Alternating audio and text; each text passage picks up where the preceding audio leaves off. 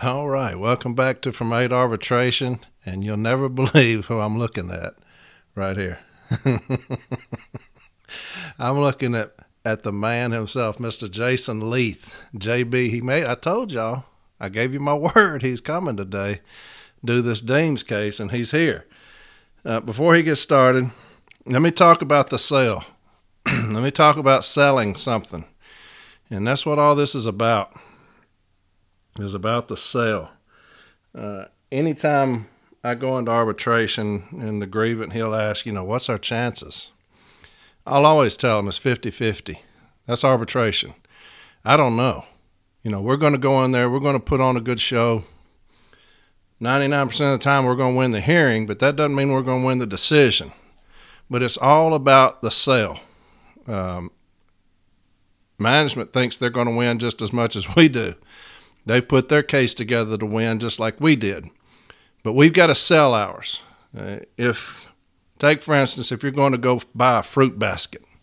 Let's use a fruit basket, for instance. If you're going to go buy a fruit basket and you go to this store and they're side by side, both of them sell fruit baskets, and you go into this one and both the fruit baskets are the same price. Both of them are $20.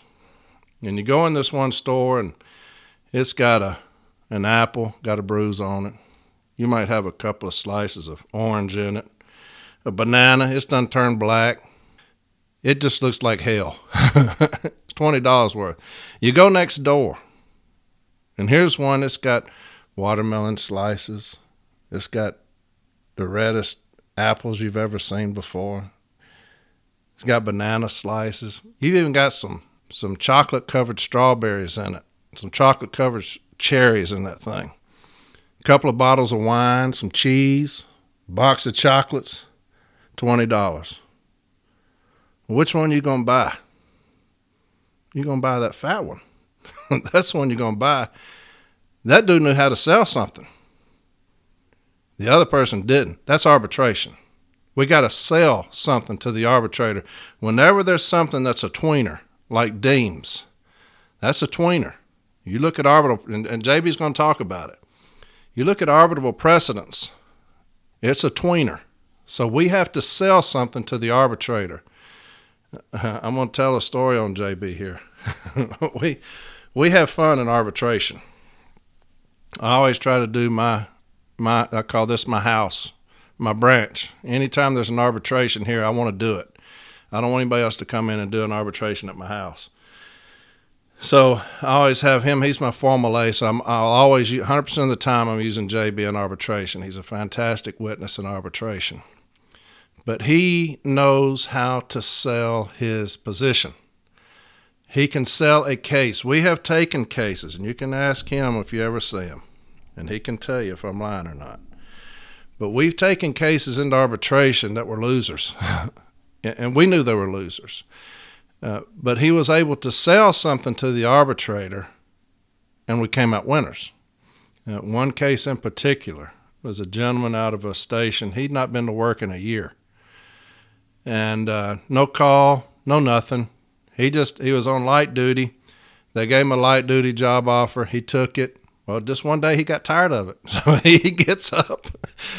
All he had to do was sit out in the lobby and talk to customers and greet customers. Well, he didn't like that. So he just gets up and he walks out. They don't see this guy for a year. They send him letters, return to work letters, report for investigative interview letters, nothing. One day he just reaches out to JB, hey man, what should I do about all this? JB's like, damn dude, where you been? So anyway, they fire this guy. He's just abandoned his job. So we go in there, and we're having a good time of it, man. I mean, we have a good time, but JB, he doesn't know it. He's testifying under direct. I'm questioning him. So JB, he starts going off on management. So he starts off kind of quiet. He's like, well, the supervisors knew it. And he starts getting hot. He starts getting heated. He says, the managers knew it. The formal aide knew it. Then he points over at management, at labor. They knew it, pointing at him. Well, he don't know it, but he's out of his chair. He's leaning over the table, pointing at labor. They knew it. And so I have to calm him down. I'm saying, hey. I said, come on, baby. Sit back down. Calm down. Well, the arbitrator's cracking up, man. He's loving it. And that's selling something to the arbitrator. That's passion. That's selling your position. That's the one where when we took a break, the arbitrator told me, he's like, I see you brought your ace today. I said, oh, yeah. So I can't leave him at home. He said, I've been doing it a long time, Corey. He said, he's the best I've seen. That's selling something to the arbitrator. We took a loser into arbitration. We knew it. We were having fun with it, though, man. We had a good time of it. And he sold his position to the arbitrator. And he brought the guy back. Full back pay. All that to say this. When you're putting your case file together, do it so that when you get into arbitration, you're able to sell your position to the arbitrator. That's all this is. That's all these podcasts are, is putting your case file together to sell your position to the arbitrator. JB's going to tell you a lot of stuff today. Things go over a lot. Information that you're going to request. This is us selling our position to the arbitrator. So he's fixing to come up. Just remember that. He's going to tell you this information to request, but again, at the end of when he's done, I'm going to put that information in where I always put my sites. If he has a site, I'll put that in there. I think he's got a site from Arbitrator August, one that he did a fantastic job on, sold this to the arbitrator better than any case he's ever been on. A devastating case that we had against management. She awarded it to us. I'll put that in there. Any of the information that he tells you about, I'm going to put that in there so you'll know what to request, and he's going to tell you how to request it. I promise you management's not going to know what this is, most of them. And he'll tell you a funny story about that as well. But anyway, deems desirable. Very intricate, very complex. But he's going to break it down to you from ground level, all right? So without further ado, hey, I told y'all he's coming. He's here. I'm looking at him. Here's the man himself. Here's JB. Well, all right, Corey. Glad to be back. Thanks for having me back. I don't know about all those accolades you just gave me, but I do appreciate the warm and kind introduction. We have had some great times, and representing letter carriers is not only a huge responsibility, but it has been a very gratifying responsibility. So take it very serious to heart. It is something that when I started, it began to snowball. And so I can't be more thankful for the opportunity I've been given, the things that people have helped me along the way, but the help that I've been able to give people. Coming in here to do this episode, I want to preface again, I'm not an expert in anything. I've worked extremely hard to be knowledgeable, but it's been through a lot of hard work. A lot of people have been influential in helping me, but again, I'm not an expert in anything, but if anybody, and I've always said, and I think Corey would agree, if somebody's willing to talk, I am willing to listen, because at the end of the day, they do not teach these things in grade school. This is self-taught. This is people reaching out. This is helping others, and we gain knowledge, and knowledge is power. So if somebody's willing to listen, and I hope that the listeners out there can find this beneficial. Anytime we teach something, we have to maybe go from the understanding that we're talking to an individual that has no knowledge of what we're talking about. And we want to help that individual become better. If you have a great understanding of deems desirable and you already have a great case file and template and things that you like to utilize, then great. That is awesome. But there is a lot of individuals out there that don't even know what deems desirable is, or how to go about even representing a case or build a case to represent our brothers and sisters when it comes to deems desirable. So I appreciate all the positive remarks, the warm introduction. Hopefully this will be beneficial. So let's not waste any more time and let's just get into it. What is deems? If you've never heard deems desirable before, or if that's not even registering to you, it is your supervisor or manager has deems documentation desirable to protect the interest of the Postal Service for an unexpected absence. what type of documentation could be actually what may become an actual argument or fight. But for just the definition of deems desirable, it is that your manager or supervisor has notated in ERMS, the Enterprise Resource Management System, that a call-in is going to require you or notify you that you are to provide documentation to protect the interest of the Postal Service for your unexpected absence. So if you go and start trying to research deems, and I told you in the last episode, I always encourage stewards, former lay representatives, whoever. In the last episode, I told you I always encourage stewards or representatives to gain knowledge, and one of the most beneficial resources we have available, and the thing that we should be most knowledgeable of, is our JCAM. That's the four corners of our contract and the interpretation of those provisions inside. I also encourage stewards to reach to the MRS. You can go on the NALC.org website. You can find the MRS there.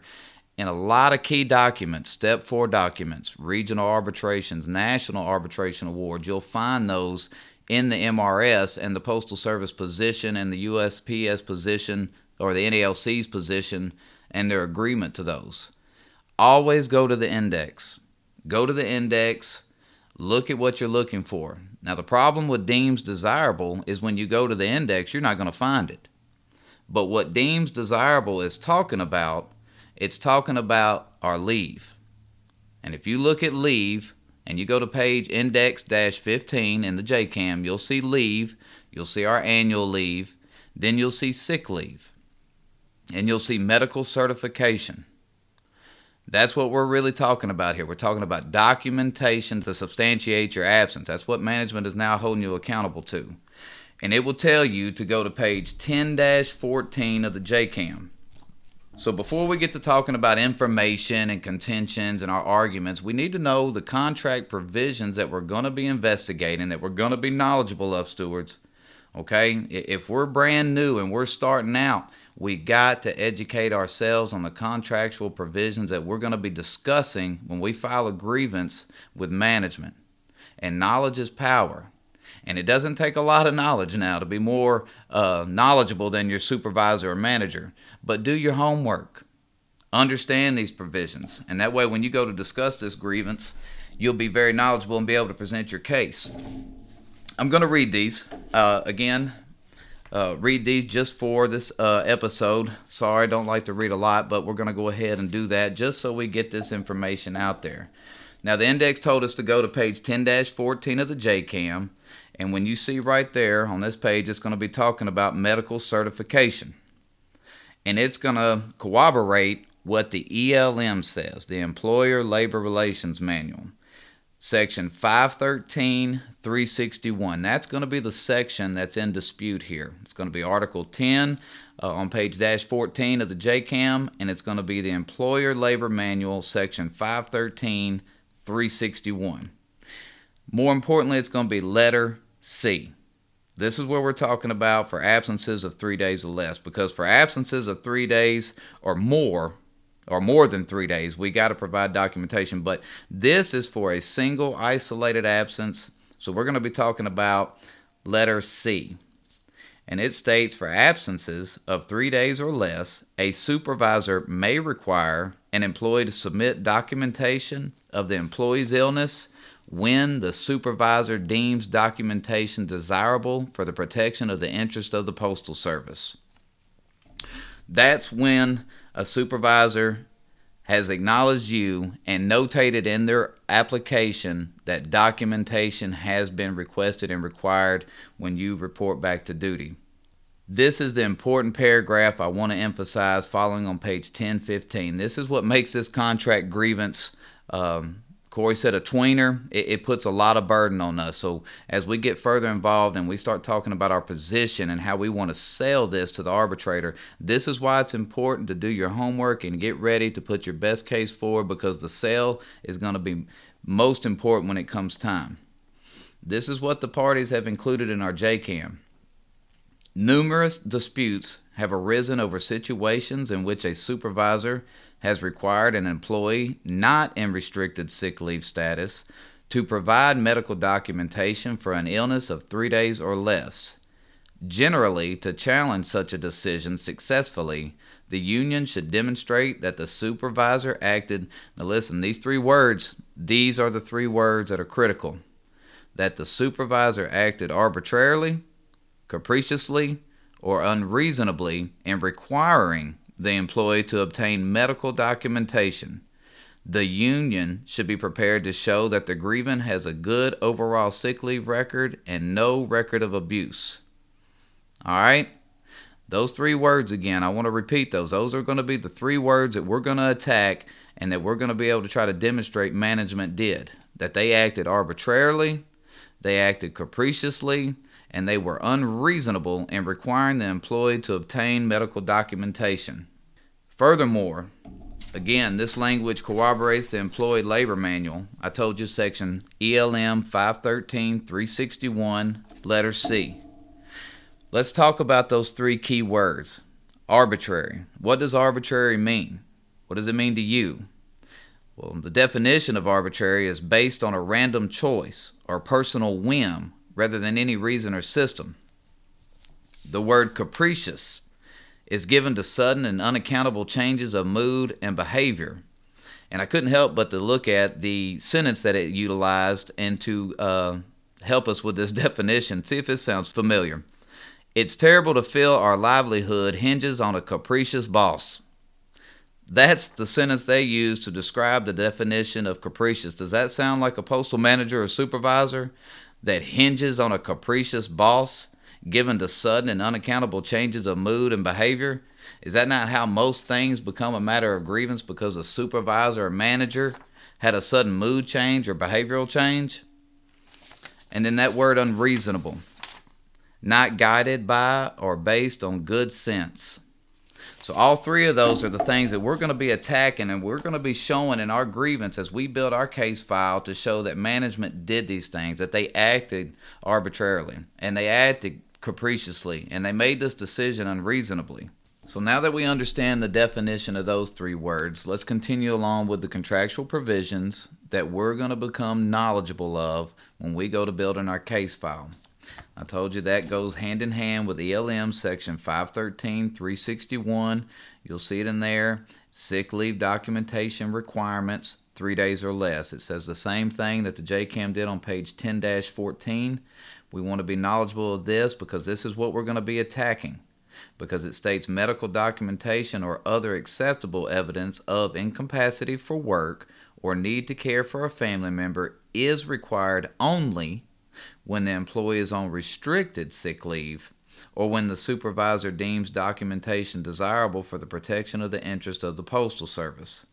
That's what we're going to be attacking, that they're circumventing the restricted sick leave process that we're fixing to read about in the Employee Labor Manual, and they're skipping forward and just claiming that the interest of the Postal Service is why they're requiring this documentation.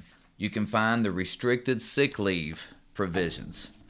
Now, it's good to be knowledgeable of the restricted sick leave, but if you're brand new to this or you're as seasoned as they come, I have not seen a restricted sick leave list in my installation in the 5 years I've been doing this. I've requested it on numerous times, whether it may be through the disciplinary process for attendance, whether it may have been a deemed desirable case that we were working on. I always request that restricted sick leave list, and to date, I have never seen one, because that requires management to have to work. And when we read these provisions on here, you'll understand why you're not seeing any restricted sick leave list in your installation or your station. And that will be found in section 513-391 of the Employee Labor Manual. And it says supervisors or installation heads who have evidence indicating that an employee is abusing sick leave privileges may place the employee on restricted sick leave list. In addition, employees may be placed on the restricted sick leave list after their sick leave use has been reviewed on an individual basis and the following actions have been taken. This is why you won't see one, because this requires management to do the following. They must establish an absence file. Then they got to review that absence file by the immediate supervisor and higher levels of management. Then they have to review the absences during the past quarter of LWOP and sick leave used by the employee. No minimum sick leave balance established, which the employee's sick leave record is automatically considered unsatisfactory. Supervisor's discussion of an absence record with the employee. It requires them to get involved. And that's what we always argue a lot of times, segueing into disciplinary cases, that management has a resource readily available. They have a provision that requires them to help an individual, to try to curb their attendance, to get involved, to help these individuals go over their attendance and help them along the lines through the quarter to try to curb their attendance pattern. But instead of doing this, that would require them automatically to provide medical documentation. They want to circumvent that and create what I consider a de facto restricted sick leave list by putting employees on the deemed desirable list. And this would be why we're going to challenge this when it comes to our knowledge. What is the understanding in the agreement between the NALC and the USPS on deemed desirable? Is there something out there, a letter, a policy letter, or a step 4 settlement? Well, there is. If you look in the MRS, in the index, again, if you look for deemed desirable, you're not going to find it. But deemed desirable is something that's notated in the ERMS system. When we call in and we utilize the online calling service ERMS, it automatically sends our notification to our supervisor that we're requesting leave without pay, emergency annual leave, sick leave, for whatever it is. But this is the agreement that you'll find if you look in the MRS under ERMS. It will prompt you to M document 01597. And this is what the letter states. This is in further reference to our conversation regarding your December 1st correspondence concerning supervisory activation of the deemed desirable option in ERMS and the Restricted Sick Leave List, RSL, provisions of ELM Section 513.39. As noted in our June 20th response to a previous NALC inquiry that included this issue, a supervisor's determination that medical documentation or other acceptable evidence of incapacitation is desirable for the protection of the interests of the Postal Service must be made on a case-by-case basis, must be consistent with the provisions of ELM 513.361, and may not be arbitrary, capricious, or unreasonable. Again, you see those three words, arbitrary, capricious, and unreasonable? But what is critical in that paragraph is must be made on a case-by-case basis. Because how many times does this ring a bell? That you've been notified by your supervisor through a stand-up that all employees will be deemed desirable for the next weekend, for the next holiday, for the Super Bowl, for a period of time. Or you've seen notification on your time clock that's let you know that all employees will be considered deemed desirable from this date to this date, and all unexpected absences will require documentation. That is contradictory to what the agreement is between the USPS and the NALC, that it must be made on a case-by-case basis, because now you have blanketed all employees. You've blanketed any situation. They've said that this will not be a case-by-case basis, that all employees will be required to do it. What could be more arbitrary? What could be more capricious or unreasonable to require an employee that hasn't called out in 5 years have to provide documentation to protect his absence with the individual that has an abusive sick leave pattern? That is not a case-by-case basis. Okay, that's what I need you to understand is crucial in this document, that this will be one of the biggest arguments that we have when we get to a situation where we find that management has used a blanket policy in covering all employees for a period of time in our station. That is M document 01597. As far as case file building, I look at this episode as we're kind of doing two things. We're doing steward training. We're getting these new stewards. We're getting individuals, you listeners out there that are getting involved, that are wanting to get knowledgeable. These are the documents that you want to become familiar with. And then we're going to talk about grievance handling. We're going to talk about our position and our contentions and the sale, as Corey was talking about earlier, how we're going to present this, and we're going to utilize the documents that we request and build our position based on that and try to sell our position. Because at the end of the day, this is a contract case. The burden of proof is squarely on the union's shoulders. While I still believe management has borne some preliminary burden with how they did this, at the end of the day, it's a contract case. The union's going to go first, and we got to put on our show, and we want to sell the arbitrator on our position. So other key documents that may be beneficial that you want to have and go ahead and become knowledgeable of is M-00002. That's an M document. You can find that in the MRS. And this just talks about restricted sick leave. And it got actually highlighted or squared off. You'll see at the bottom there. It just states, however, management should inform employees prior to placing them on restricted sick leave that their usage of sick leave demonstrates a pattern of abusing the use of sick leave. Why this document may be important is because we're going to try to establish that management is utilizing deems desirable to circumvent restricted sick leave, and that we consider a little bit of the rules that apply for restricted sick leave for deems desirable, because they cannot put an individual on restricted sick leave without prior notice. This is part of the sale, that we're going to say that management has an obligation, although it may not say it anywhere. But I believe, and we strongly believed in arbitration to convince this arbitrator that they had an obligation to notify this employee of some type of abusive sick leave past, that they should have notified this person that he was on deems desirable, and they chose not to do so. So that's why that important document might be beneficial to us in the future as building our case file. These are things that we're going to put in our file either for discussion at informal. At formal, we're going to put these in our file with our contentions, our full detailed written statement of facts to be able to help our advocate. He'll appreciate it for you. I know Corey definitely appreciates getting a good case file. I've done a couple arbitration cases, and when you open a file and you see an opportunity to put your side together and be able to sell, that is beneficial. This is a contract provision that goes hand in hand with that sale, okay? How many times have you done an investigative interview or you've gotten an attendance disciplinary action and you see in that body of charges ELM section 511.43 employee's responsibility that goes in some effect, I don't have it in front of me, but the employee will avoid unscheduled absences. Pretty much is what it says, that employees are required to avoid all unscheduled absences. Well, the provision that I like and the provision that I try to use to sell my point is ELM section 511.42, because I believe before you can get to the employee responsibilities, we got to read what management's responsibilities are. So before we can ever get to 511.43, we have to read section 511.42.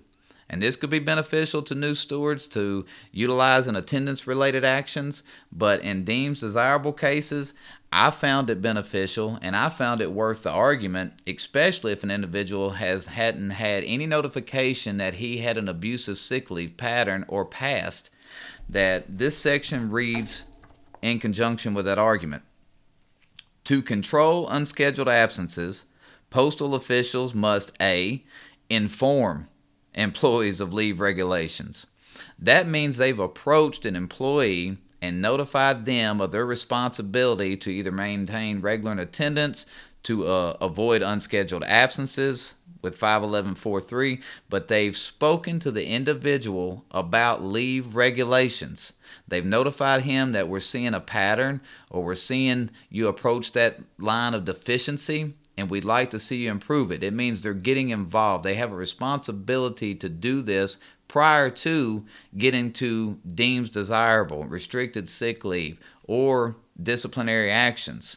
Those arguments can go in any one of those three categories, because I believe management is lazy and I believe they want to circumvent their responsibilities and just choose to skip to discipline, skip to deems desirable. But this puts them on notification. It's in the Employee Labor Manual Relations book that they have to inform employees of leave regulations. Section B, discuss attendance records with individual employees when warranted. And when we get into in a minute my individual case that we had here in my installation, this was key. The individual wrote a great statement And it went hand in hand with 511.4.2, and we beat it to death in arbitration, along some other things, but we beat it to death that the employee was never notified of leave regulations, but more importantly, he has not had an attendance review. Nobody in management had sat him down, reviewed his attendance, making him aware that he was showing a deficiency. They hadn't had any discussion with him, a 16-2 discussion, that he was showing a deficiency with his attendance, and they wanted to give him the opportunity to rehabilitate. They never did that, and we raised a huge argument about management's responsibilities. I told you a minute ago, I believe they have some burden to shoulder. We put that burden on them. You advocates out there, I know you talk about that burden of proof, and it's kind of on a pendulum, and it swings back and forth through the hearing. It may be a contract case, but we want to try to shift that burden over to union to show that they did things and didn't meet their requirements. That's why 511.4.2 is so critical. Section C, maintain and review PS Form 3972, absence analysis, and PS Form 3971. That's our leave slip. Now, if you're a new steward and you're not familiar, and I got to pretend that you don't know anything about what I'm talking about, but a 3972 is a form that you can request. It's going to be in 2 pages, and it's going to look like just a big calendar from pay period 1 all the way through pay period 26, and it's just going to be just a calendar from Sunday to Saturday. And it's going to have all the way down through there. Anytime an individual took leave for any purpose, it'll be notated in there. But more importantly, at the very end of that, we'll get into it in a minute when I talk about information request and we talk about grievance handling, why that's critical. But that's what a PS Form 3972 is. I don't want to skip forward to that other part of this, but that's what a 3972 is. It's a complete overview of an individual's calendar year, and it's just a calendar, 2 pages. But that's something that management is required to maintain and review. So that's why we want to argue a lot of times that management failed to live up to their obligation under 511.4.2, but arbitrarily and capriciously and unreasonably placed an individual on deems desirable. We're going to beat that to death, okay? But that right there is going to be very beneficial. Put that in your case file. Print that section off. Put it in your file. A lot of this, new stewards, anybody, knowledge is power. We know that. But it's not going to be just readily available to you. It's not going to be given to you. But there is so many things out there that I have found along my way that whether it be on my lunch break, whether it be on my 10-minute street break, whether I just be sitting at the house, I want to know as much as I can. And I want to know a lot about what the Postal Service is using on their day-to-day operations. When we talk about ERMs, it could be DOIS, it could be RIMS, it could be DMS, it could be tax, any one of those things that we're talking about. You want to get familiar with their programs. You want to know what they are using and how they use it and what we could use out of it. And so many of these things are readily available to you, you would be amazed. Just a simple Google search, a Bing search, whatever search engine you use. I promise you right now, if you pulled out your cell phone and you went to your internet and you typed in USPS ERMS manual, it will be the very first thing that pops up. It will be the guidebook, the manual to all the ERMs and their different categories within that program, and you can use that to learn about what they are doing. DOIS, RIMS, DMS, simple Google search. Keep typing it in.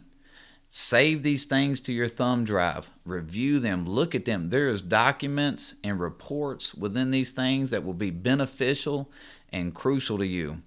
And it was 2 of these documents that were critical for us in my installation when we went to arbitration over deems desirable. Now, management never provided them to us, which made it even better in hearing, but I was able to explain how these 2 forms would have evidenced that management had blanketed this station and my installation as deems desirable for the Columbus Day holiday weekend.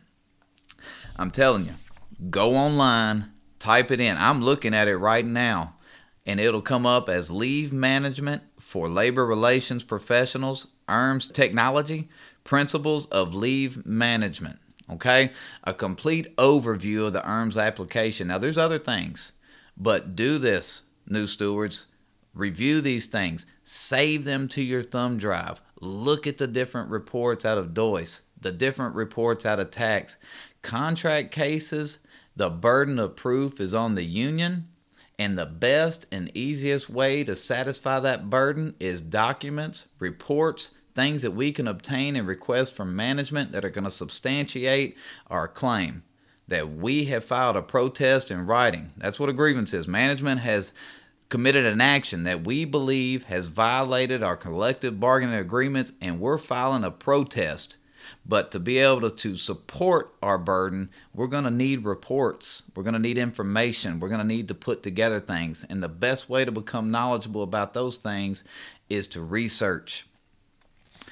In that ERMS manual, now we can't grieve an ERMS labor relations manual, but what we can do is request information from it, okay? And in that labor relations manual, it states right here, and this is why I like this report and why I wanted to use it. It says, deems desirable. Supervisors will be required to make a comment as to why the deems desirable option has been activated. Deems desirable will still be enabled from the employee management screen. However, the supervisor comment screen will appear as part of the deems desirable enabling process. That was figure number 19 right up underneath it, deems desirable. When you download this manual, that's where I'm going with it, right up underneath figure 19. Right above figure 20, here's the report I wanted and why. It was the employee management deems desirable option. It was ERMS report 260F0.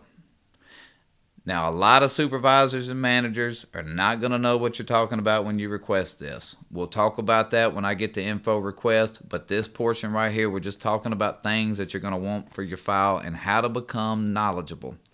But right here in the middle of the screen, when you look at it, you'll see deems desirable documentation required, date from, and date through. The reason we want this is because it is my position that if this is a case-by-case basis, management should not be inputting employees on deems desirable for an extended period of time. That is what restricted sick leave is about. I talked to you earlier about they're trying to create a de facto restricted sick leave list. Management now is trying to circumvent those provisions by putting in an extended period of time. That's not what that M document we read about, 01597, that this is a case-by-case basis. Not what Section 513.361 of the LM says, that an employee may be required on a single absence. So if we get this report and we see date from January 1st, date through March 31st, I'm going to grieve that. I'm going to grieve that you're putting an individual on deems desirable outside those provisions and you're circumventing the ELM restricted sick leave policies. When a manager notates that box right there, documentation required, and this is kind of hard not being able to show you, and I'm going to get with Corey about being able to put some of these things up on for viewing, but you can download this. And again, I'm at figure 20. That's what the report is, 260F0. I probably said it 50 times in arbitration, beating our 17 and 31 argument to death and how it avoided or prevented us from supporting our burden. But we had other things to support our burden. But I think I said it 50 times. Matter of fact, I saw labor rolling their eyes at some point like, could he say it enough?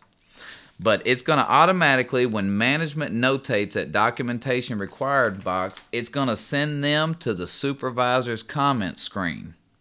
The supervisor's comment screen is on the very next page. It's figure 21. This is what it says. Once a check is placed in the documentation required box, the supervisor comments window appears, and supervisors are required to enter the reason why the request for documentation was made in order to complete the deems desirable activation process successfully. Supervisor comments should be made in a professional manner and must abide by proper business rules. Good luck there. In the particular case I had, I did get the supervisor's comments, and it just said admin not approved. It had nothing to do with what we were going after, but they did provide me with that piece of paper. But that is ERMS 515F0. Okay? ERMS 515F0-supervisor comments, and that's in the ERMS application. And we'll get to that when we're talking about information requests when we get to the individual case that I had. But that knowledge is power, people, and it's out there. So many of these user guides and manuals that we can get that information from to be able to attack management and the things that they're doing to our brothers and sisters. Okay? I'm telling you, 30 minutes on your lunch break. You'd be amazed if you type in USPS this, NALC that. There's things out there that can help us become more knowledgeable about the programs they have at their disposal and what we could request out of them. It's case file builders, and I am of the firm belief, this is how I view things. I don't mean to get off on a little fox trail here, but when I look at a disciplinary case, and I got a case in front of me, I look at it as it's a styrofoam cup of water. Disciplinary action, the burden of proof is on management, and you have set down a styrofoam cup of water in front of me. And I got a brand new, freshly sharpened number 2 pencil. And as I'm digging through this case file, and I'm trying to tear management's position apart, and that's what you need to be doing, tear their position apart. Relentlessly. I've heard Corey say it in a previous episode. We're lions. You're damn right we're lions. When it comes to protecting one of our brothers and sisters or our contract, and that management met just cause, we are lions. And I'm the same way in a contract grievance. I'm going to try to overwhelm them, but I'm going to take that number 2 pencil, and every argument I find, everything that I can discredit, I'm poking a hole in that cup. And that water's running out. And I'm going to find some more arguments, and I'm going to poke 3 or 4 more holes in that cup. And I'm going to poke that styrofoam cup until all the water has officially ran out of it. That is what I'm trying to do to management's position in a disciplinary action case. But when it comes to a contract case, that burden is on us. And matter of fact, we read earlier in 10-14 that the union must be prepared to show. That means we got to be able to show that this individual hasn't had an abusive sick leave past and that they acted arbitrarily, capriciously, and unreasonable.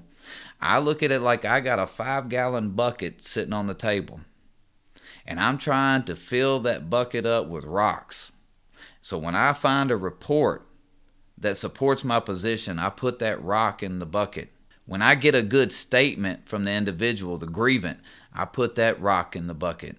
When I get a document that supports my position, I put that in the bucket. I keep getting step 4 agreements, contract provisions, things that support our position that's going to help us with our sale. We're going to fill that bucket up with as many rocks as I possibly can, because when I meet at the formal step A level and I slide my case file over to management, I fully believe in my heart I'm handing management their ass at that very moment. I want to dump out my 5-gallon bucket and overwhelm them. I want to smother them. I want to cover them up. I don't want to just hit them with one rock. Even though it may just be the only rock I need, I want to hit them and overwhelm them with everything I can. So be knowledgeable. Get these things that will help you. I promise you, you'll appreciate it, and things will start being able to be easily more developed. Again, we talked earlier about this being a contract case, and I know Corey said this, and I was surprised too. When I look at arbitral precedents or arbitration awards that are dealing directly with deems desirable, some of you that have access to the arbitration search engines, and you type in deems desirable, you're going to be scratching your head a little bit that we haven't been as successful as we'd like to be. Now, those circumstances are made on that case, the merits of that individual particular situation. So we want to do the best that we can to help build our case file on our situation. Okay? We read earlier. Again, I'll read it right now. Numerous disputes. This is on 10-15 of the JCAM.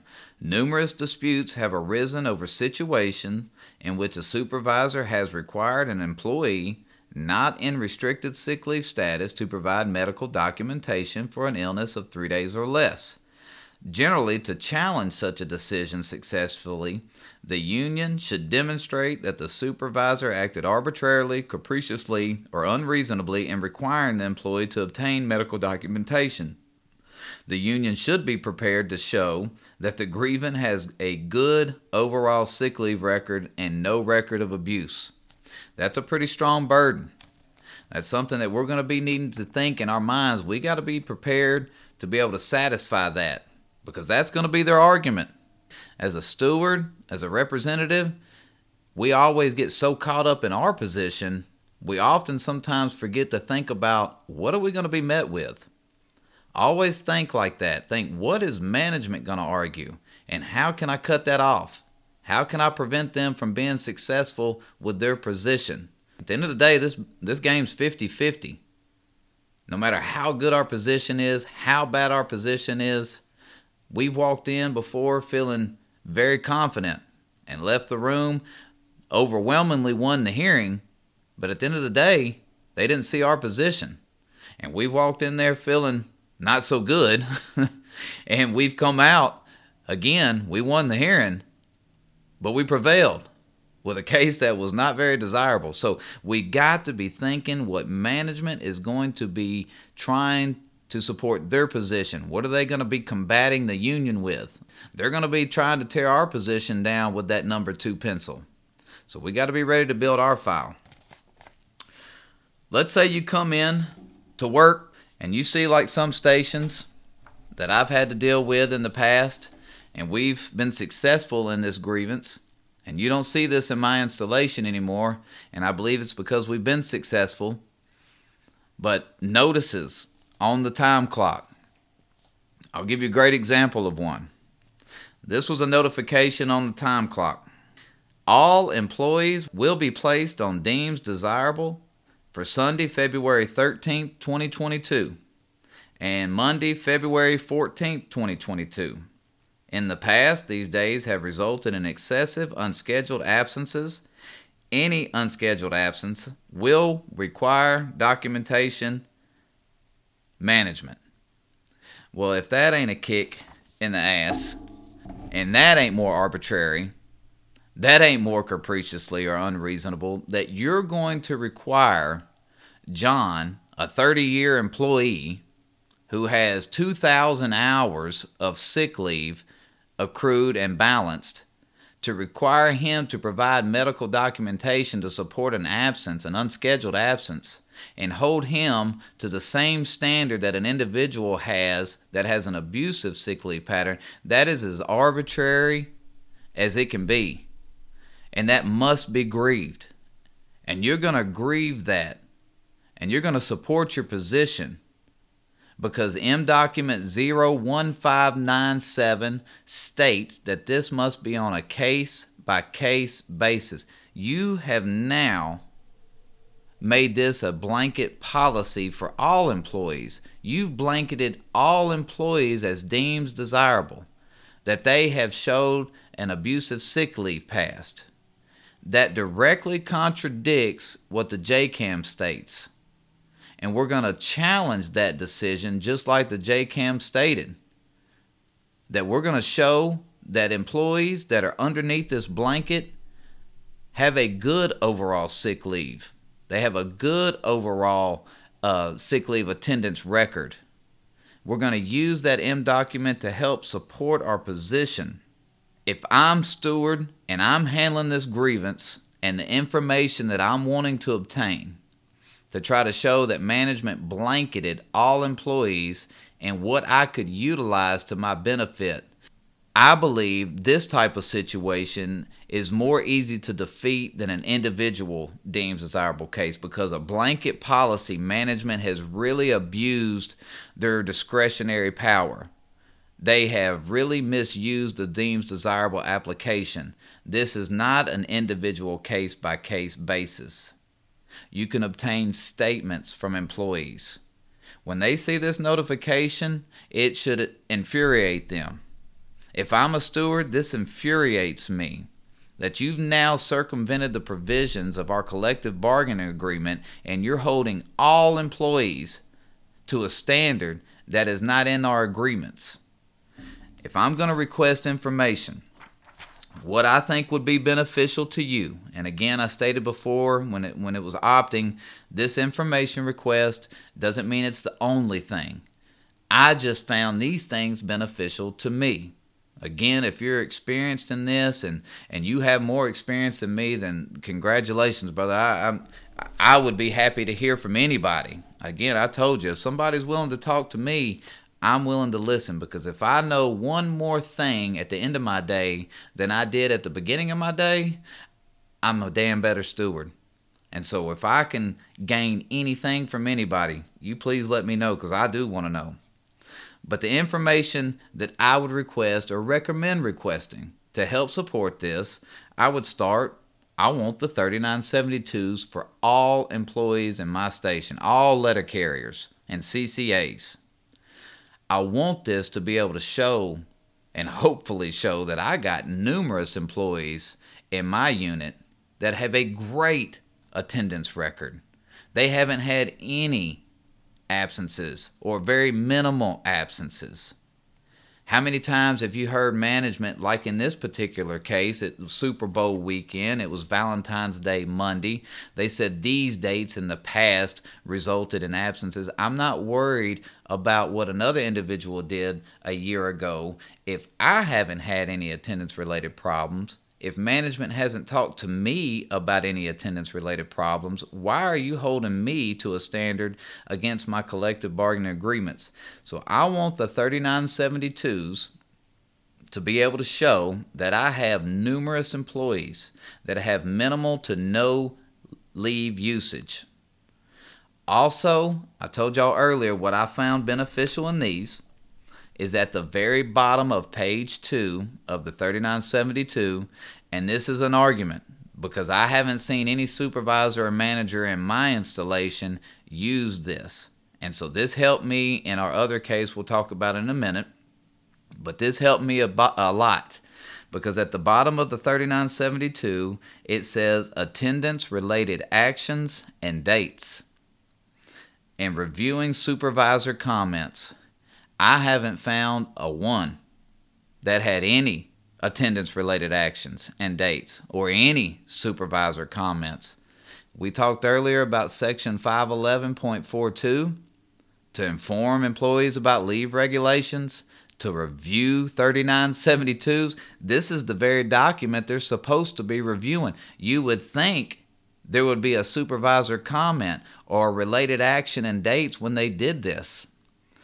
I'm going to use these to my benefit, and I'm going to contend. I'm going to argue heavily that management hasn't informed any employee. They haven't satisfied any of their obligations. Before you can get to Section 511.43, you should be substantiating that you've complied with 511.42. And this document is going to help support my position. It's a contract case, and I'm going to support my position that you haven't made any attendance-related actions with any employee in this building.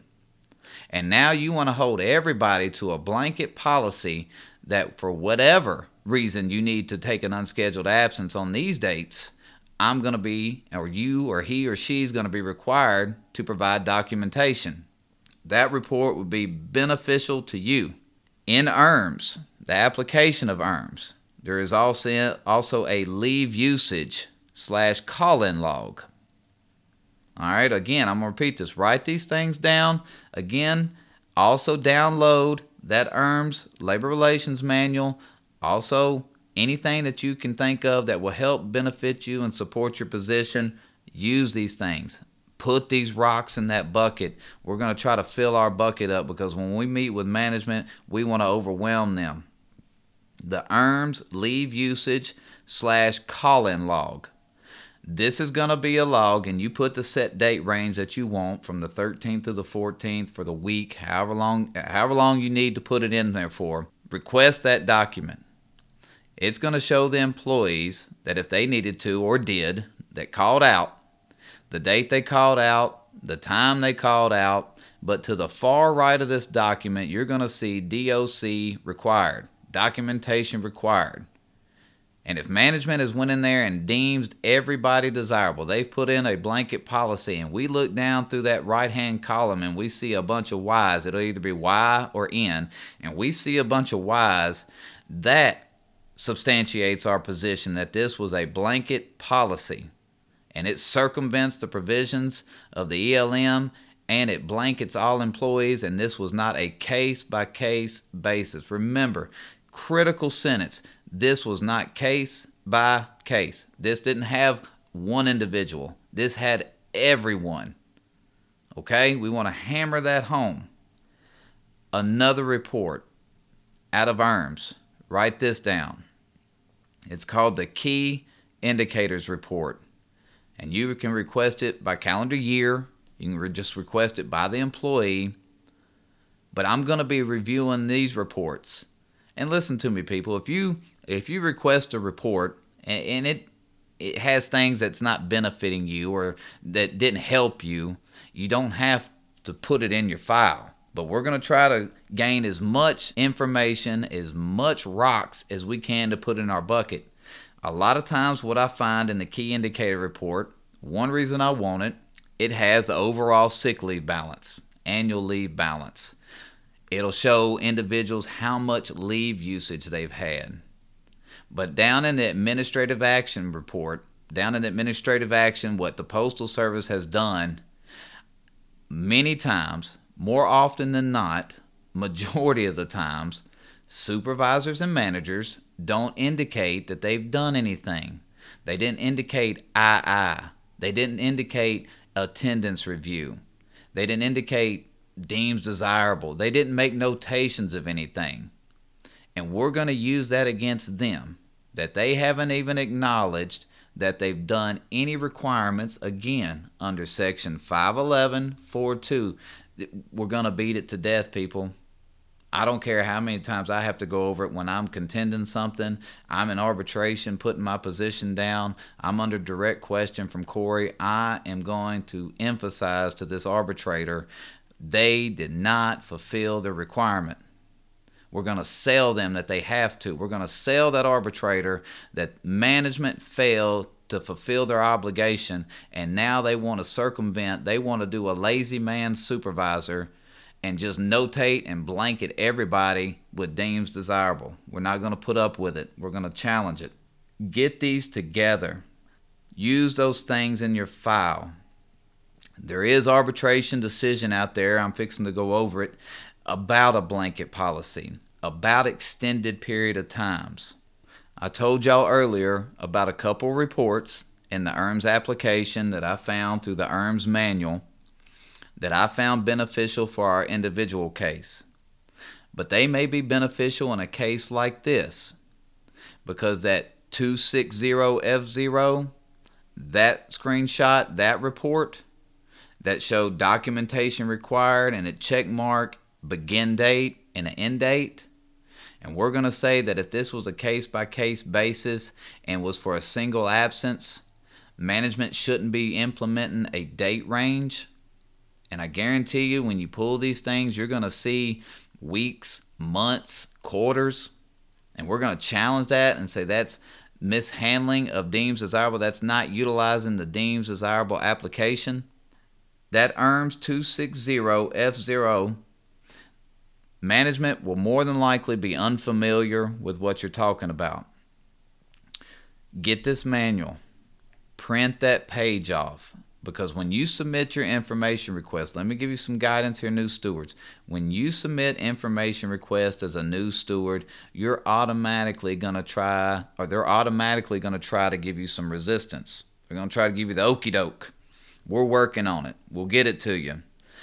Get this in writing. Submit this information request that you want these ERMS, Key Indicators Report, the call-in log, the 3972s, but that you want the report from ERMS 260F0. And I've even given them guidance on how they can do it. And I put it in my information request. I want it by a screenshot, or they have a snipping tool, meaning they can run a little square around it. It saves it and prints it off. Because they're going to say they don't know how to get it. It's obtainable. Don't let them fool you. Don't be buffaloed by a supervisor or manager that says they don't know what it is or they can't get it. Then tell them they need to get some guidance, or this is how you do it. You can take a screenshot of it, or you can take a snipping tool and cut it out, copy it, and print it. But more importantly, if you do something via email, or you could attach this to your handwritten information request, print it off. This is the report I'm wanting. Right here on figure 20, the 260F0, this form. I want it for every employee in this building. And when they say why, because I'm going to show that you blanketed the entire station, that documentation was required from this date to this date, and it wasn't on an individual case-by-case basis.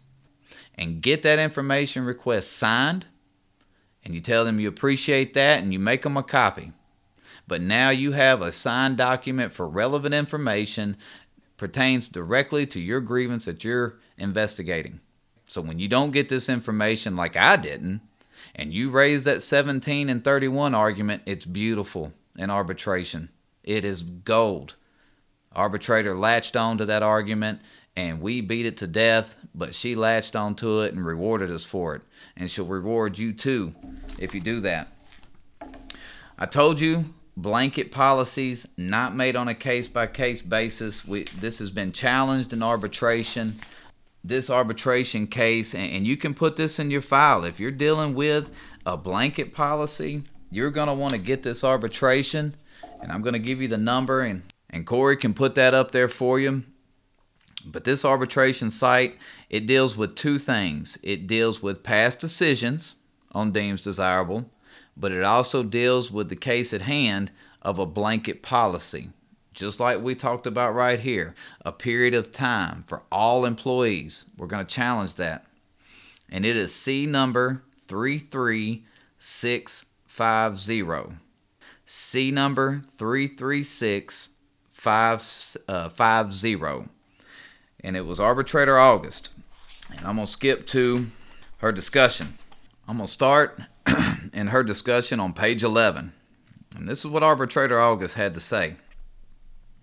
She said both the ELM and the JCAM describe those situations where documentation may be required for absences of 3 days or less, and that is when, based on that particular absence, the supervisor deems documentation desirable for the protection of the interest of the Postal Service.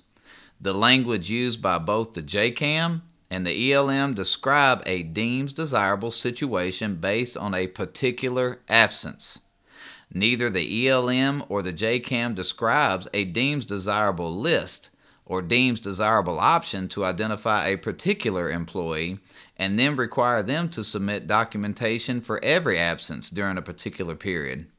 The language speaks more to identifying a particular absence, which might prompt a supervisor to request documentation based on their belief the Postal Service interests may need to be protected. Thus, management in this case had a responsibility to comply with DRT decisions in the aforementioned grievances. While it is certainly management's right, specifically the employee supervisor, to request documentation for absences of less than 3 days, management must assign that deems desirable on a case-by-case basis, based on a specific absence, and not use the deems desirable options and ERMs to place a blanket restriction on an employee for an extended period. Based on the evidence of record and the arguments and contentions of the parties, the grievance is sustained. That is exactly what we're talking about right here, Arbitrator August. Must be on a case-by-case basis based on a specific absence and not used as a blanket restriction for an extended period of time. That is beautiful language when we're dealing with deems desirable and we're dealing with a blanket policy. Get this C number. Get this case. Read it from front to back. Okay, stewards, get this information and this knowledge. Get familiar with the reports. Be that steward, be that lion, be that individual that's going to take blanket policies like this what I call this bullshit. Take this to task and let management know that we're not going to tolerate and put up with it. That you're not going to require an individual that has a great sick leave pattern to the same standard as an individual that might have a less substandard than the individuals in that group. That's what I would recommend. Like I said, if there's more, if you got more things that you want in your files, great. But that is just what trying to help an individual getting started, a less knowledgeable person, that is how I would go about attacking deems desirable when I get a notification of a blanket policy in my group. Now, the case that came up in my installation, and if you're like me, when I first started, and I heard the word arbitration, and new stewards, if y'all have heard the words arbitration, it sounded mythical. To me, it was hard to imagine a grievance. It was hard for me to imagine a courtroom setting over a dispute. It just, until you experience it your first time, and I hope you do, and I hope when you get in there that it speaks to you. It's the ultimate setting. It's the ultimate stage. And I'd be lying if I told you that in the beginning, when I went in for my first time, I didn't have butterflies, because I did. But when I left there, I left with the feeling that this was awesome. This was the greatest stage and environment to be able to put our case in front of an arbitrator, to take management to task, and to look forward to the next one. But it was mythical. I didn't believe it. You may be thinking that. But let me tell you this, and the reason I tell you this story is because you may not know, you may not ever know what case, and you will not ever know what case has the potential to end up in front of an arbitrator. Some of the most ridiculous subjects that you think, DRT will figure this out. I'm going to sit this one out a little bit. Just pass along my information. Don't do it. Don't do it, stewards. Every case, you put your best foot forward. Every case, formulate reps, put together. Make a full written detailed statement of facts. Put everything in that case file that you can think of. Fill that bucket up with rocks, because you don't ever know what case will make it in front of an arbitrator, and it doesn't speak any more volume than the case I had in my installation. When I got this case, and I'll set the stage for you on how this become a matter of a grievance and how we went about attacking it, and we've pretty much went over how I went about attacking it, but I'll go ahead and set the stage. This individual called out on October 10th of 2020. That would have been a Saturday prior to the Columbus Day Monday holiday. Okay, he called out for sick leave, requesting FMLA. He came back to work, and like you need to make all your brothers and sisters aware of is that when we return to duty from a sick leave absence, from an unexpected absence, we are required to submit a 3971. And I recommend it, because if I requested something, I want to make sure I come back and request it in writing, because I want to notate exactly what it was I requested. And that's what this individual did. Now, they had their computer-generated form, and let me tell you something, people. I'm not required to sign their computer-generated form. I don't care who told you were. I don't care if you tell me I am, because I'm going to tell you I'm not. I'm going to sign my own 3971. That's the responsibility to the employees under the Employee Labor Relations Manual. Upon returning to duty, the employee will submit in writing a PS Form 3971. That means when I get back and I requested sick leave dependent care, I'm going to make sure that I got in my 3971 sick leave dependent care the amount of hours I requested, and I'm going to make my supervisor sign it receipt, because that's what it says, notified of supervisor, or supervisor notified of receipt. That means, doesn't approve or disapprove it, but it means they've received it, and I want a copy, or I'm going to submit it in duplicate, either or. But that's the responsibility that you want to pass on to your brothers and sisters, not to try to deter them, because a lot of brothers and sisters out there think, well, I've already gotten paid for it. I'm not going to put anything in writing. It protects them. because it protects them, because when they request something, they got something in writing that says management has received it. Because this guy submitted his, and the supervisor told him, you only get paid when you come to work. That was the response he got, and he thought it was a joke.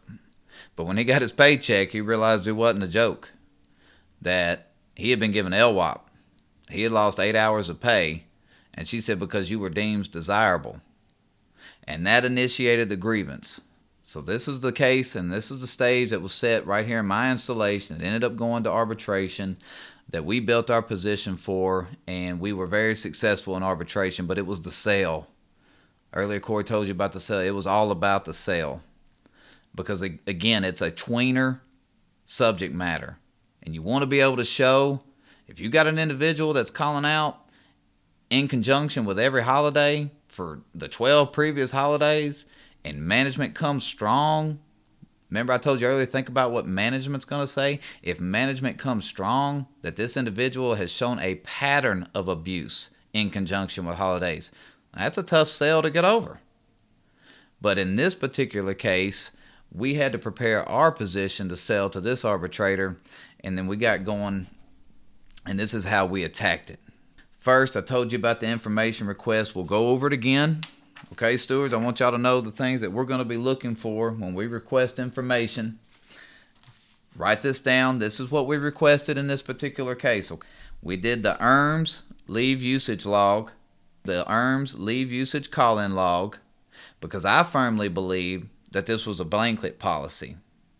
That was my position, because this particular station had previous resolutions in my installation where they had put groups or all employees on deems desirable, and I didn't think this was anything more than what was status quo in the past. So that's why I requested that. I got the key indicator report for all employees. Again, that's the ERMS key indicator report. I asked for all the PS Form 3972s, and I told you earlier because I wanted to see what attendance-related actions had been done in the past, because this individual wrote a great statement. And we worked wonders with that. He testified to his statement, was convincing, and also when I came in and I put my case forward and I went over my contentions, I beat it to death. That ELM section 51142, they didn't meet that criteria. Those two reports, the ERMS 260F0, that's the documentation required box, the begin date and the end date. I wanted that for all employees.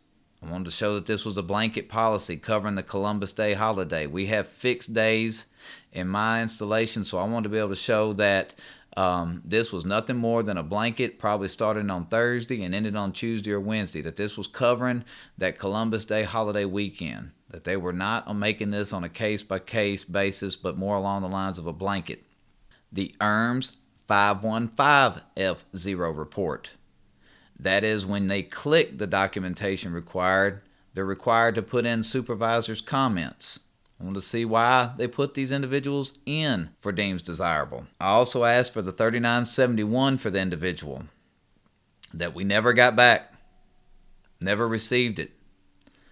I also asked for the tax EERs for the entire station, because in my mind I was thinking of their position, and their position could possibly be that they put them on deems desirable, and the interest that they were trying to protect was to prevent unnecessary overtime.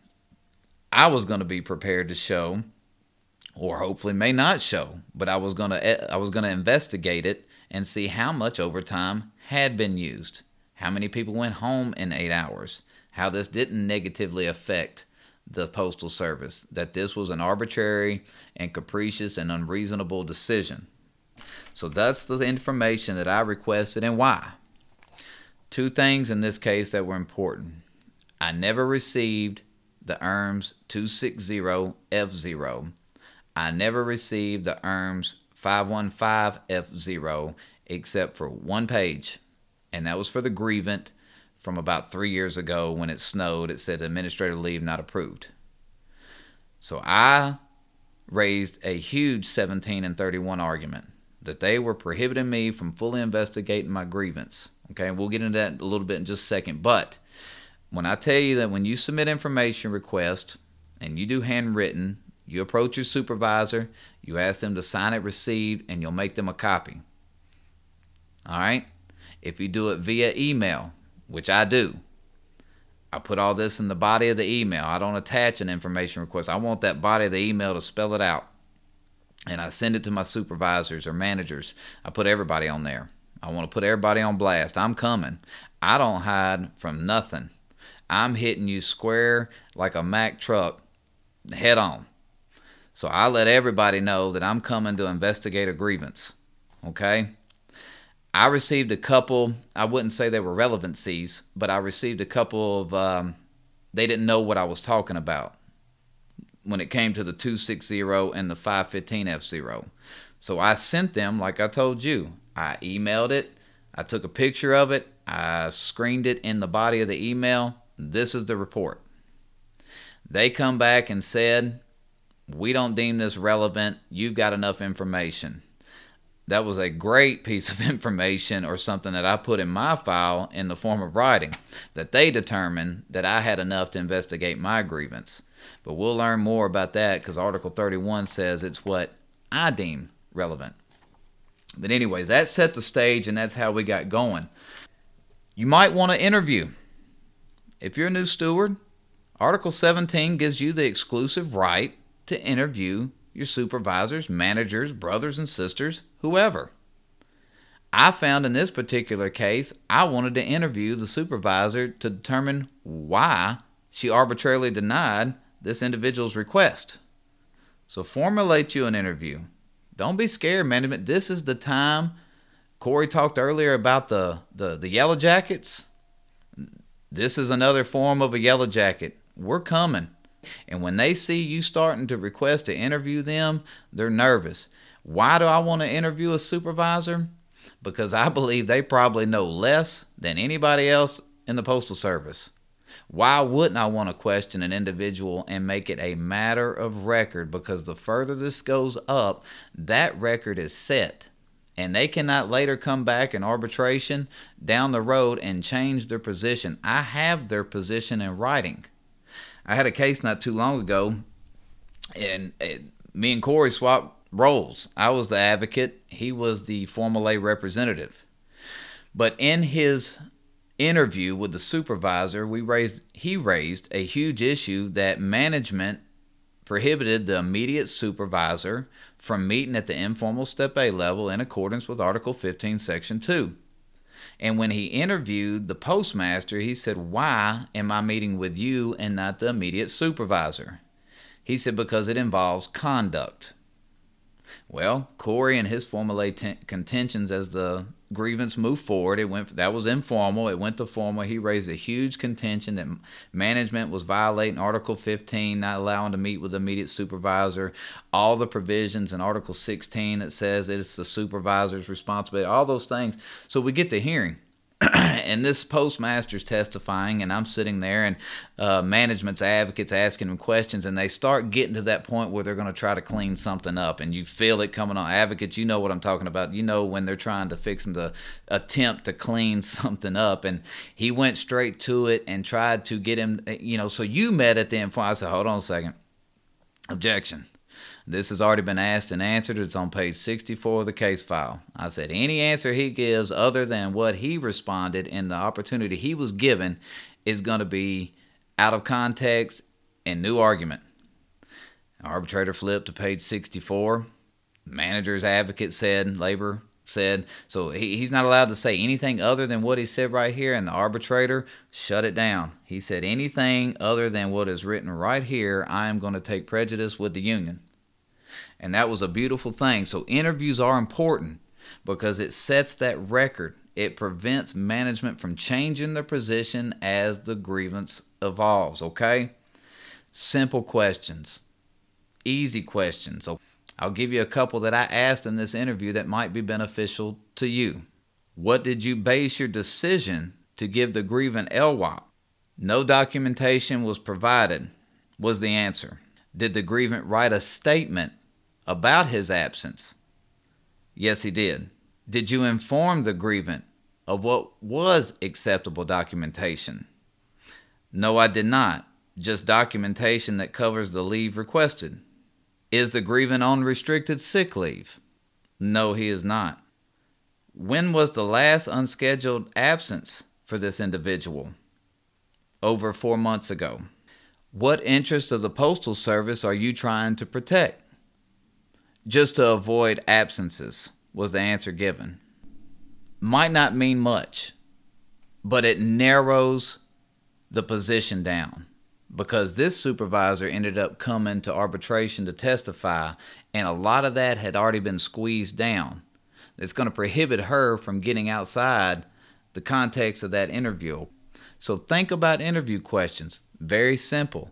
I want to ask the individual what interest they were protecting, and you're probably going to get the deer in the headlights, because all she knows is she was probably told by higher management to put everybody on deems desirable, and that's what she went in there and did. She has no idea what interest of the Postal Service she's trying to protect or what ELM Section 513-361 states.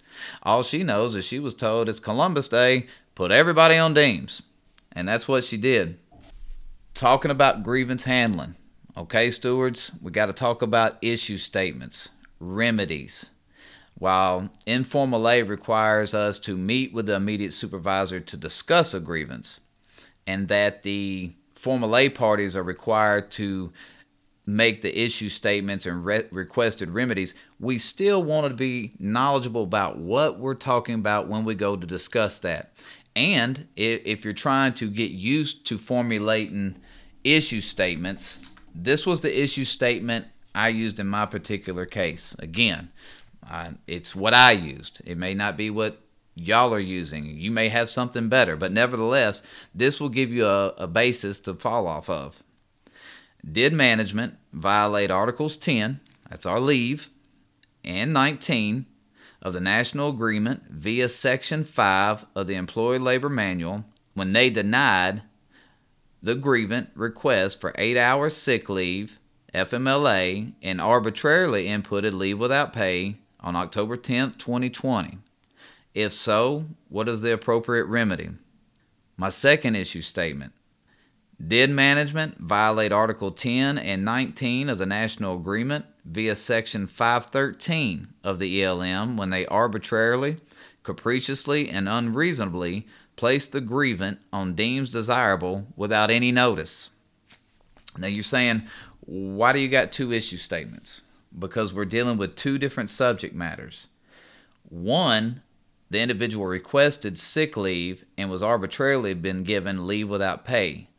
It cost him loss of wages. Management harmed him by loss of wages. He requested sick leave in accordance with Section 5. That covers our benefits. That's what Section 5 covers in the ELM is benefits, just like your paycheck. You're compensated with a paycheck for a fair day's work. You're also compensated leave to cover unscheduled absences, to avoid loss of pay. Okay, now the Postal Service is trying to tell you how to use your benefit, right? You accrue it, you try to use it, and here we are, loss of wages. That's the first issue statement, what it's covering. The second issue statement is covering the misuse of deems desirable, that management is utilizing deems desirable not in accordance with our collective bargaining agreements, okay? That's what that second issue statement is.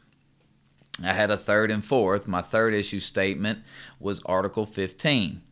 You say, well, what's Article 15 got to do with this? Well, if your station, or if you have B-team decisions for your installation, you're going to want to incorporate Article 15 if you've already been given decisions that have told management to cease and desist arbitrarily putting carriers on deems desirable, or given instructions on how deems desirable will be used and they went outside those instructions.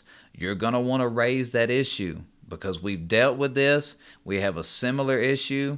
That's what B-team decisions are for, to settle similar infractions.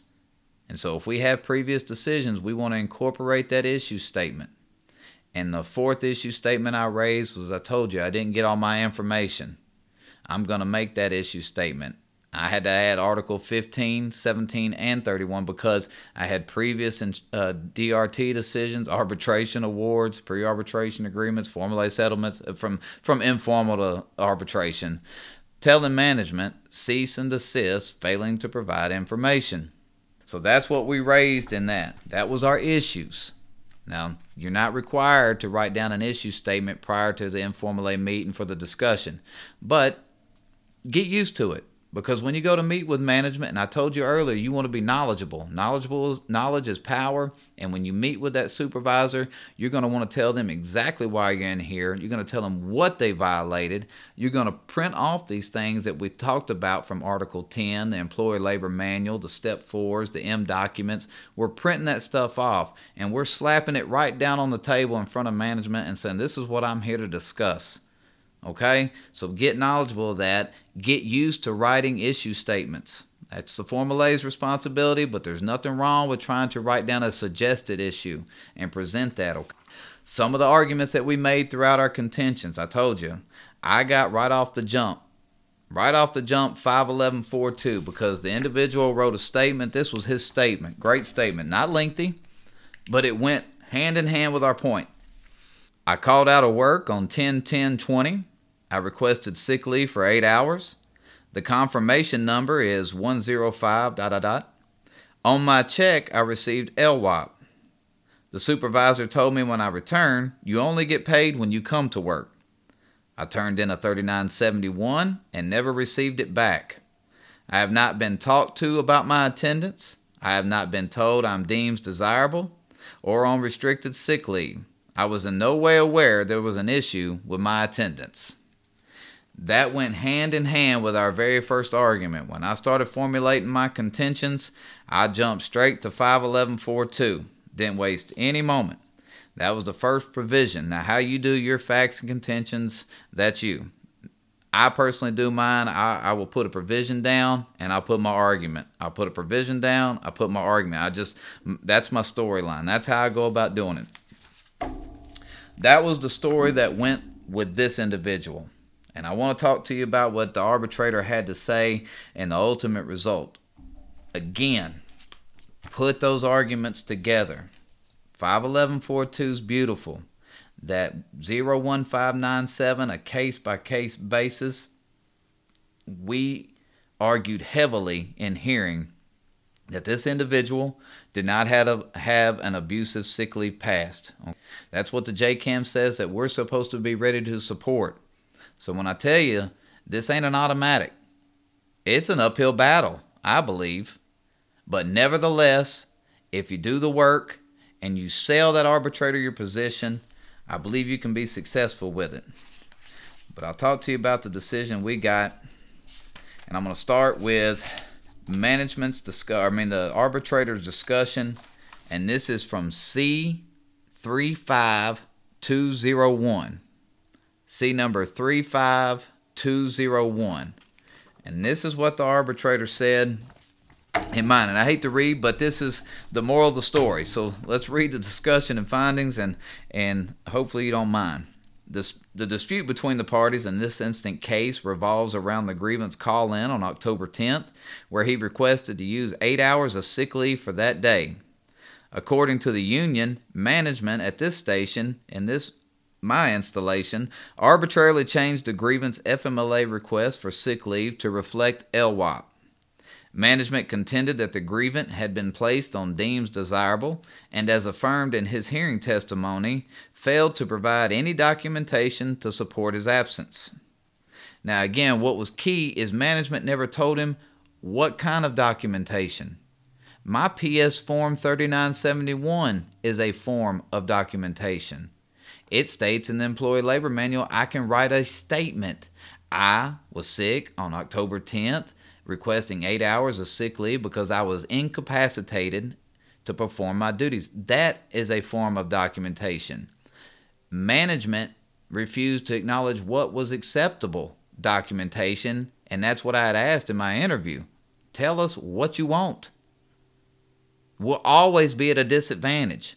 I'll never know what kind of documentation you want.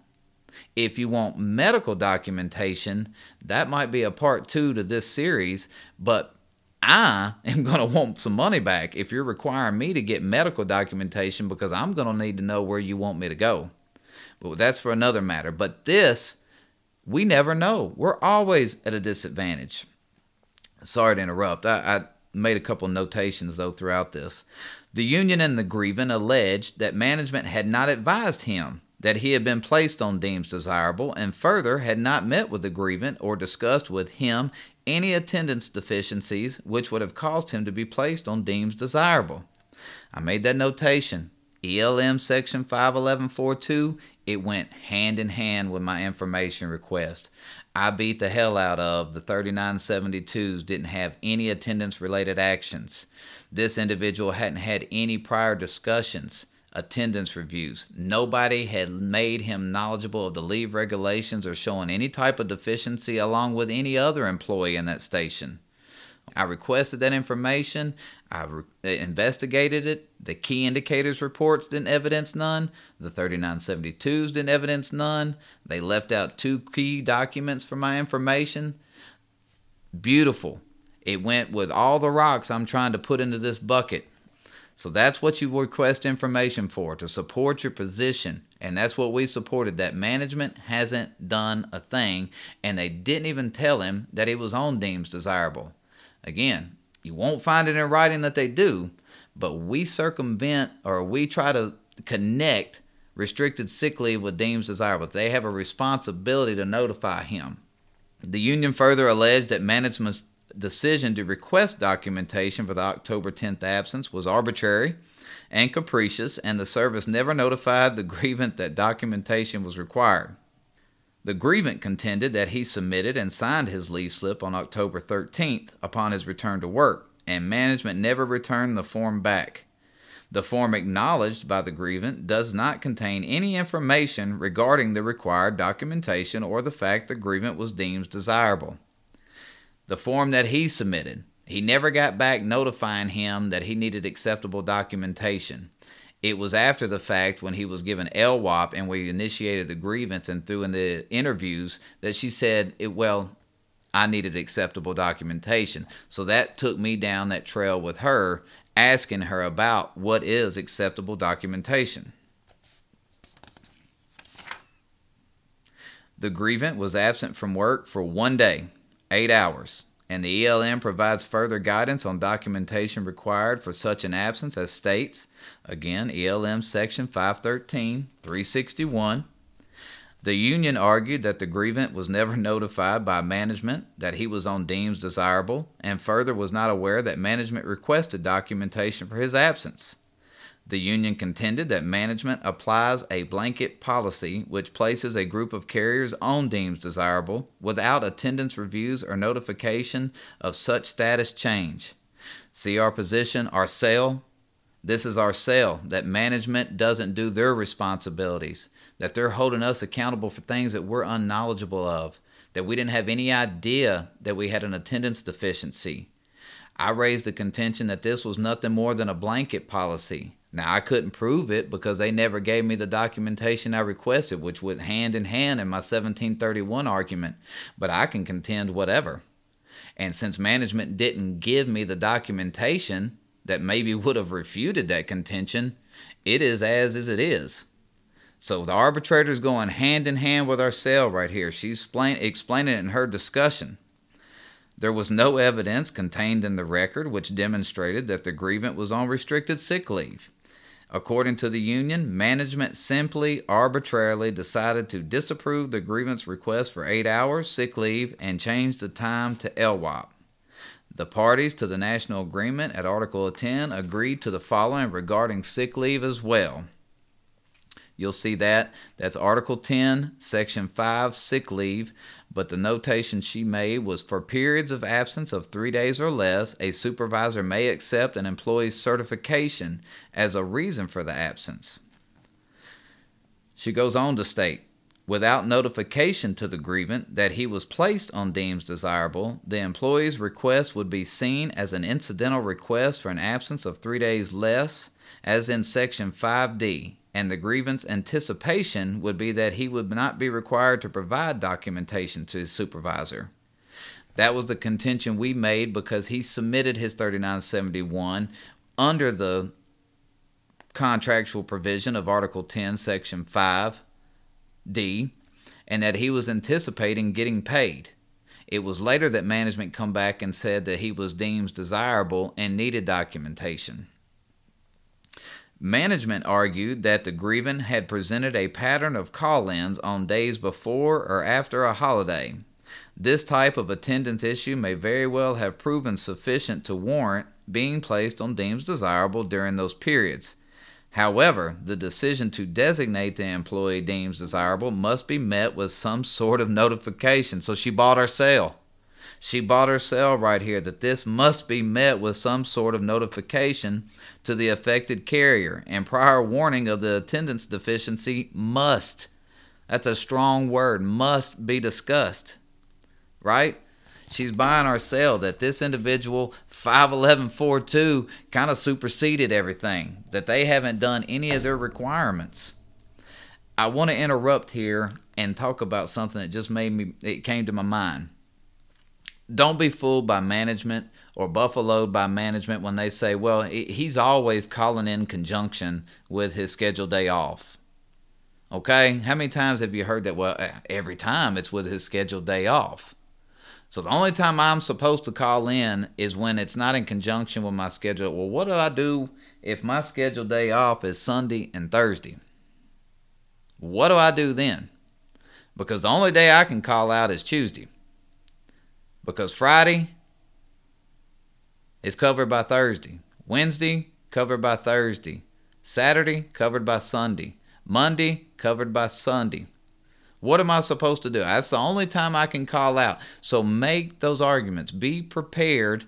Like I said, think like management. What are they going to argue? That is always one of the biggest arguments that management brings forth, that they always call in conjunction with their scheduled day off. Okay? So be prepared to argue against that. That's foolish. Again, I'm compensated sick leave. Okay? And then to tell me that I'm not able to use it to cover my anticipated absence, that's silly. The ELM and the National Agreement reserves the use of such management tools to when the employee is on restricted sick leave, or otherwise when the manager justifiably must protect the interests of the Postal Service. She gives a little throwback here now.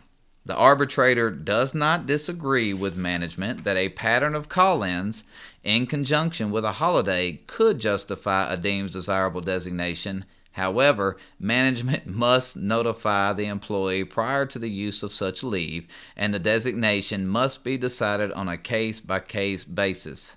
So again, I told you this could be an uphill battle. She just said that she could see circumstances that do arise. So if you got an individual that has an abusive sick leave pattern, and I've lost this, guys, make no mistake, I've lost through the DRT a deemed desirable case because of this. It was that abusive. I couldn't get around it. We've been overwhelmingly successful now, so don't let that deter you, but there is cases that are just, that is what it is. They've abused their leave. This is what she had to incorporate about our 17 and 31. And I told you earlier, I probably said these reports 50 to 100 times, to the point I believe labor had just pretty much put their head down. At one point, they finally just acknowledged. We acknowledge he never got the information. But this is what she said about that. The service maintained that the union was not impacted because they had everything. They needed to determine whether or not management had issued a blanket deemed desirable designation for all employees. Irrespective of management's position on this issue, Article 31 requires that the service make available to the union all relevant information necessary for collective bargaining or the enforcement of the national agreement between the parties. RFIs should be fulfilled as soon as possible. Management must provide the information requested and/or written notification to the union as to why the information cannot be provided or why the information will be delayed. Based on my review of the evidence, facts, circumstances, and the parties' arguments and contentions in the case at bar, the grievance is sustained. Management violated the national agreement when they denied the grievance 8 hours of sick leave pay on October 20th and placed him on the deemed desirable list without prior notice. and goes on to issue some cease and desist on prior grievance settlements, cease and desist on 1731. And the grievant was awarded his 8 hours of sick leave, and she gave him an additional $75 because we had a settlement here in this installation that when management creates inconsistent leave policies that are inconsistent with our collective bargaining agreements, that these individuals will get $75. So she compensated that. So now we have an arbitration award to where they get this $75, and it was a good day for this individual in this case. Guys, I've talked a long time. I hope I didn't create another snooze fest. I always come into these podcasts, I laugh with Corey, and I say, I don't know if I can really do this. It's a tough task.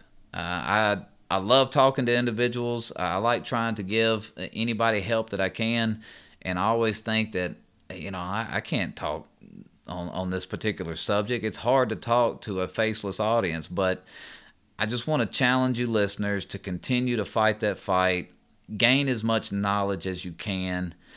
This ain't the only two circumstances that you're going to have when you get to deems desirable. This is a platform, a foundation. And that's what I wanted to give here today, is just an opportunity for you to learn some important information that might be valuable to your request. Contractual provisions that you're going to want to be knowledgeable of and want to know what you're contending against. And again, the JCAM puts a strong burden on us. It tells us plain out that we must be prepared, or we should be prepared. But this is a case-by-case basis. Don't be deterred if the very first one that you have doesn't go in your favor because maybe that individual did have an abusive sick leave past or abusive leave past. But be there for your brothers and sisters. Be there for those that are trying to implement blanket policies. Take those to task. Again, I am no expert in any of this. I have a heart for it. And I started with contentions 5 years ago that you're constantly building and curving your position and adding to it. So keep fighting the good fight. Be that lion. Be that individual that's going to take management to task and challenge these inconsistent leave policies. Challenge management being a lazy supervisor, and prepare your sale. Because when it comes to these gray areas, what could or could not be proper, you want to present your sale the best you can and curve your position. The arbitrator bought it here in my installation, said it numerous times that management did not give him any notification, never made him aware that he was showing a deficiency, and we were successful and got a nice arbitration award to utilize in our installation. Thank everybody. Again, hopefully I'm not as poetic or as, I would say, as gifted as Corey is. By no means. I am a fan. What he's done has been monumental and instrumental. So I hope you individuals are getting help and you're being able to find this useful. So I appreciate your time. Thank y'all for everything. Fight the good fight. Until the next time, see y'all then. All right. I told y'all, man, that kid, he gonna get thorough with you. Anything you need to know about deems is right there. So anytime you see somebody commenting about deems, what's deems, no such thing as deems, there you go. Tell them to listen to this episode right here. Covered every bit of it. The man's gifted. Next week, I was thinking about doing a window of operation dispatch of value case. I had a gentleman reach out about a topic he would like for me to talk about. I handled years and years and years ago, but I have to get myself studied up on it, so may do that instead. But regardless, we'll do something if it's wrong. So y'all have a fantastic rest of the day. Look on the synopsis thing or where I put up the sites and everything, and I'm going to have all the M documents, the sites, the contractual language, everything that you're going to need. I'll put it in there for this deems case. So those of you who reached out about the deems, there you have it. The man himself gave it to you. Y'all have a great rest of the week, and I'll talk to you next Sunday.